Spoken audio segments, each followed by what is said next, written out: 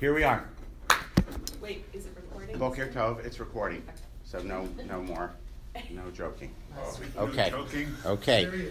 So we are starting Psukei de Zimra, page 16 in the Sidur Sim Shalom, the weekday one. Do you want me to repeat the thing from the end last time? Yes, and I said to Meyer when we were wrapping up last time about Birchot HaShachar, and he came over to me afterwards and said something. I said, you should say that at the beginning of class next time.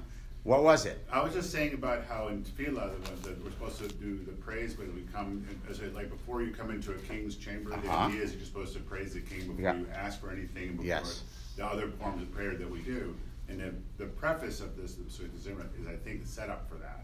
Essentially, it's taking the same form in which we're basically starting with a bunch of praise.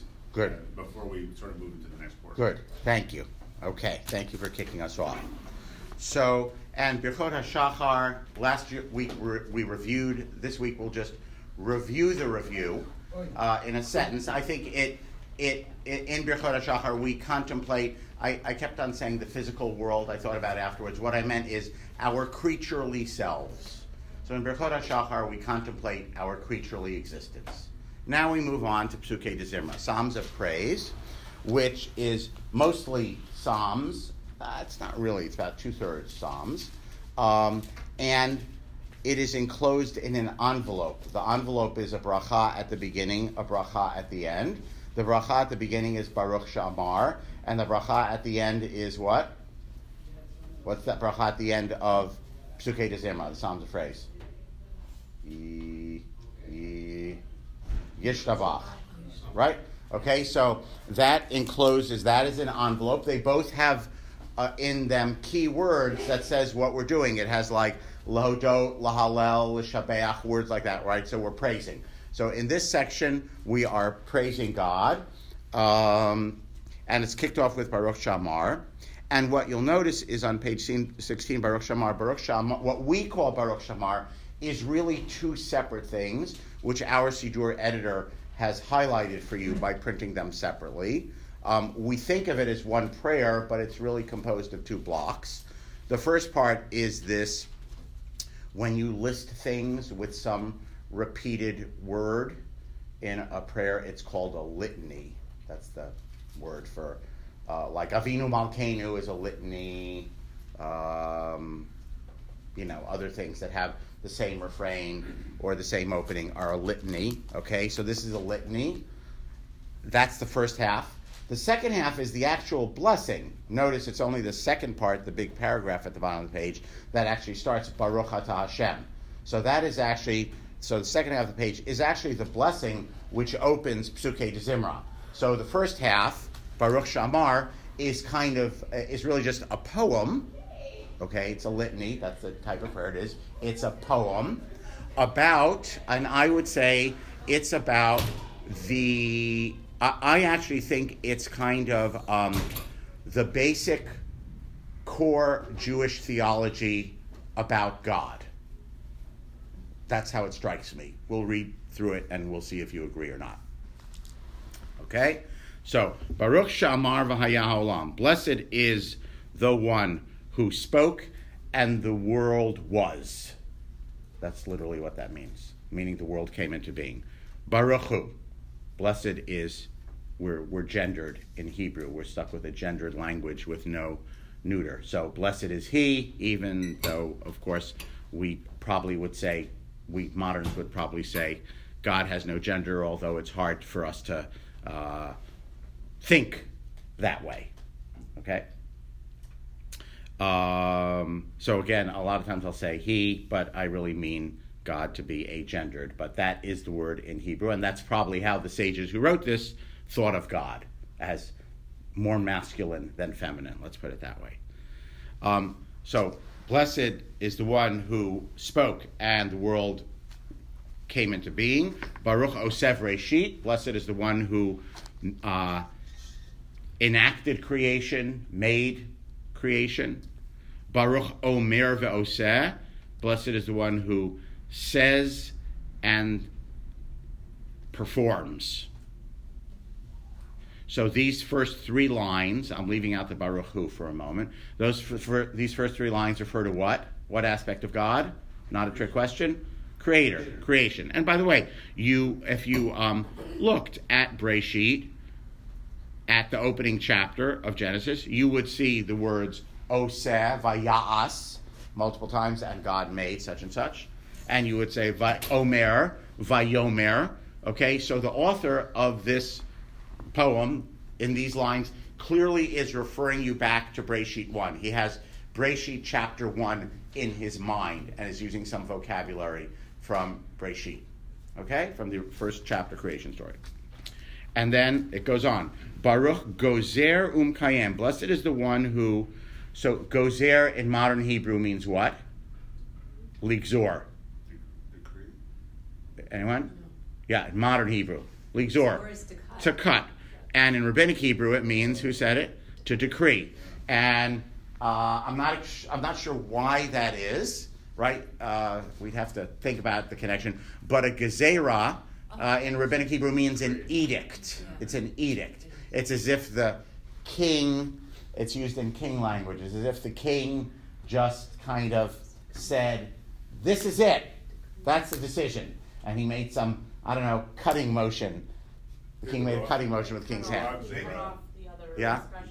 He cut off the discussion. Okay, I don't know. Yeah. Maybe the decree was in a scroll rolled up, and it was cut. So somehow or other, this word that means cut also means to decree. So blessed is the one who decrees, umekayem, and fulfills. Meaning whatever God decrees, God fulfills. Okay. Baruch merachem al haaretz. Blessed is the one who has. Merachem we usually translate as compassion on, and I don't know that I would say Aretz here is world, earth. I think it's world. But it's the one who has compassion for the world. Baruch Merachem al habriot.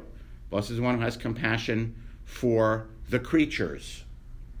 Takes us back to Breshit and the word livro. Breshit bara Elohim, God created, because briot is a noun word from the same verb. It means the creatures, the things that are created.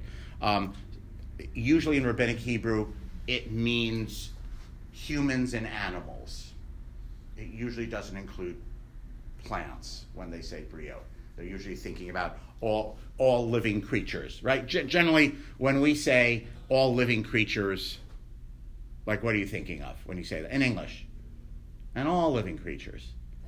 You're probably thinking of humans and animals, and you're probably not thinking of trees, I'm guessing, even though technically trees are just as created as animals, right? Technically, you would include vegetative life in creatures, but that's not usually what we mean. Larry's disagreeing. I'm agreeing. Yeah, you're agreeing. And you're shaking your head sideways, right? So, right. So the briot means everything that's created, but it really means the creatures in the same way that we say creatures when we say it in English, okay?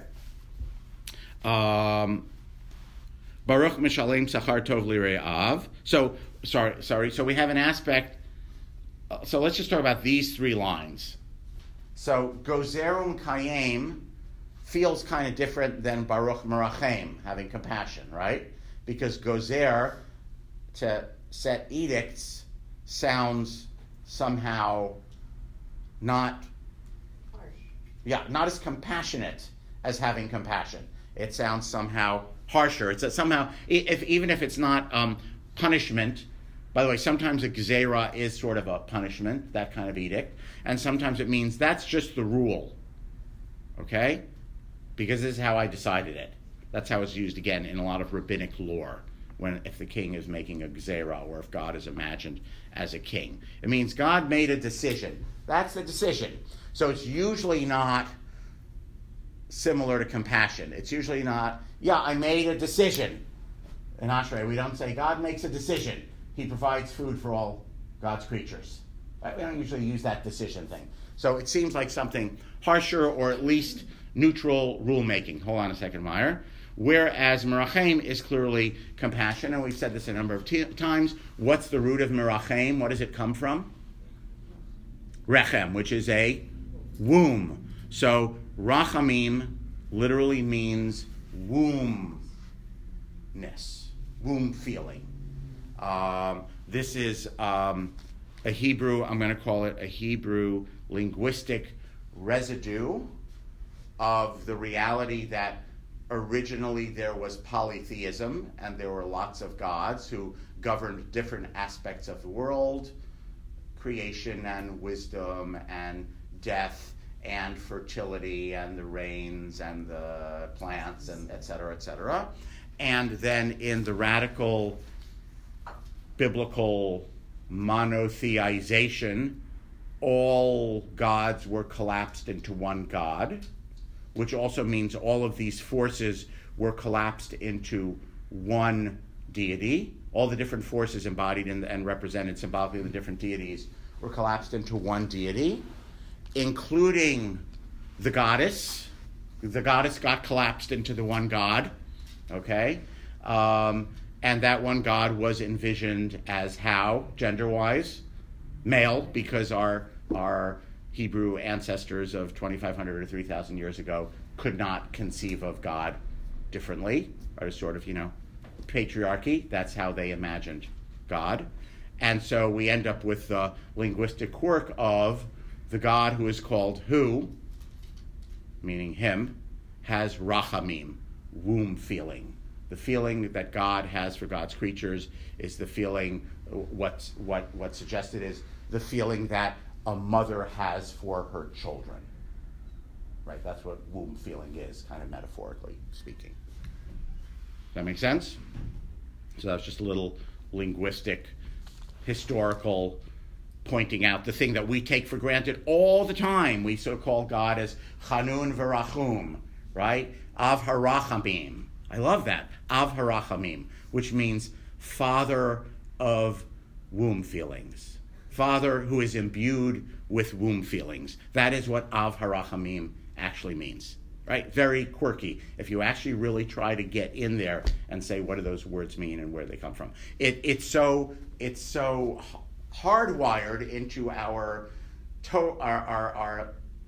prayer language that we don't stop to think about it. We don't stop to think. It's like Av harachamim, merciful Father, right? It's like duh. You said to someone, what does that mean? Av harachaman, they would say merciful Father. That's what it means.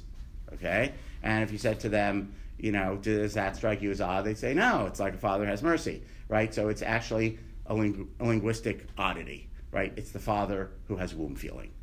Okay, which comes from the fact that womb feeling, which maternalness, which presumably was once upon a time, thousands of years ago, mapped onto probably some female mother deity, fertility deity, the mother goddess, ends up being ascribed to the one deity in the radical Jewish monotheization, collapsing of all the deities into one God. Does that make sense? Pause for questions or comments about that. Yeah. So then the line before with the Gozer v'Mekayem would be the Marduk-like or male, if one wants to go there with this kind of analogy. Okay, you could. Because it's the action-oriented God. Okay.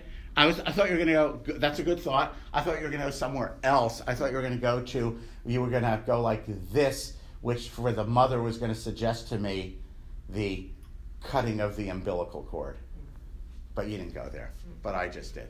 Okay, Michael, then Debbie, then Larry. Don't we then make it pretty much express when we talk about the Shekhinah? Yeah. Describe Yes. the female characteristics. Yes.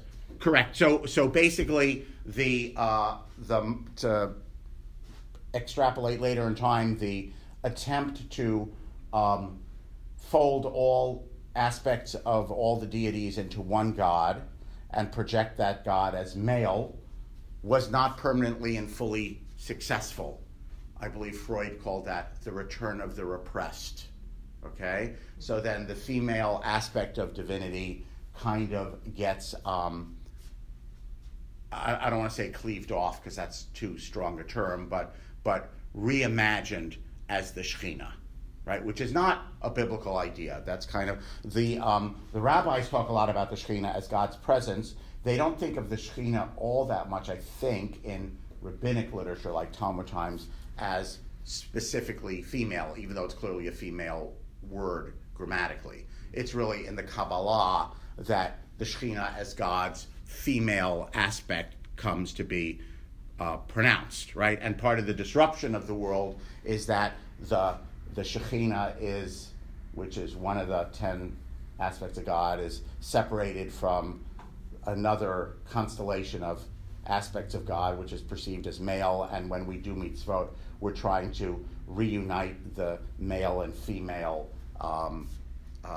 principles. In other words, we're trying to heal. When you do a mitzvah in Kabbalah, when you're enacting a mitzvah, you are doing an act that attempts to heal some breach in the universe and as God, some breach between male and female.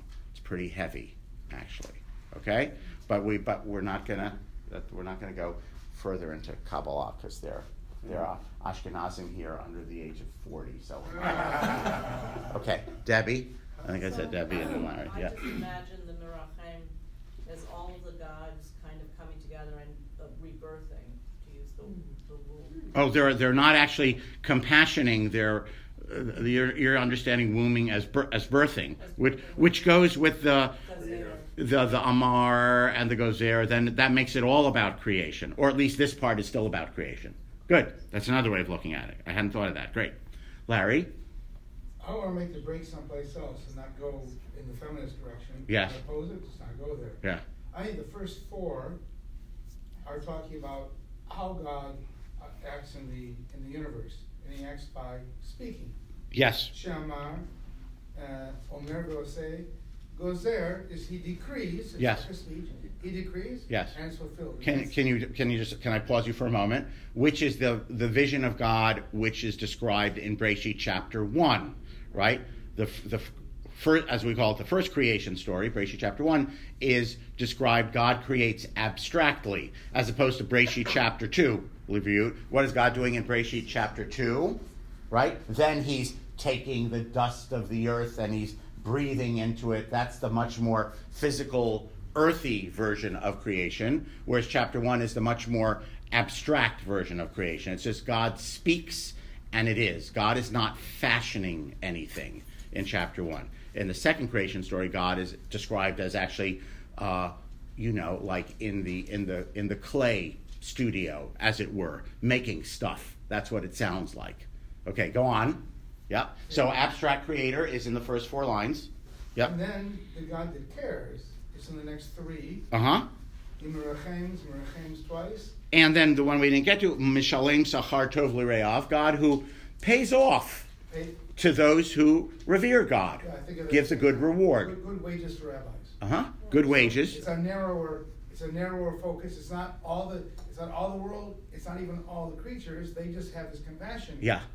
But those of us, who are... Were you joking about rabbis? Because I don't think it refers... I think it refers to all those who are God reverent. Right, no, I was. Okay, yes. Paying a wage, I was thinking... Okay, yes. No, but see, that's your slogan for it, good wages for rabbis, by which you mean reward for those who are God reverent. That's what you mean, right? Okay, yeah. And we'll get in a minute to the ending. But, right. So that's why I see... Okay, and the ending is Baruch Chai La'ad V'Kayam Lanetzach. Blessed is the one who lives forever and exists forever. Chai and Kayam are kind of loosely synonymous, and La'ad and Lanetzach are loosely synonymous. I'm sure our English has different ways, or lives forever, endures eternally. Okay, that's just our English translator wanted to have 2 different ways of saying existing forever, the same way in Hebrew it's said in 2 different ways. Baruch Podeh Umatzil, blessed is the one who redeems and saves. Baruch Shemo. Now I just want to comment briefly on the Baruch Hu and the Baruch Shemo. So notice Baruch Hu and Baruch Shemo are the 2 things that don't exactly fit, right? Because they don't say God, blessed is the one who did something. They just say Baruch Hu means blessed is he, and Baruch Shemo is blessed is his name. And I remember reading somewhere, I can't remember where.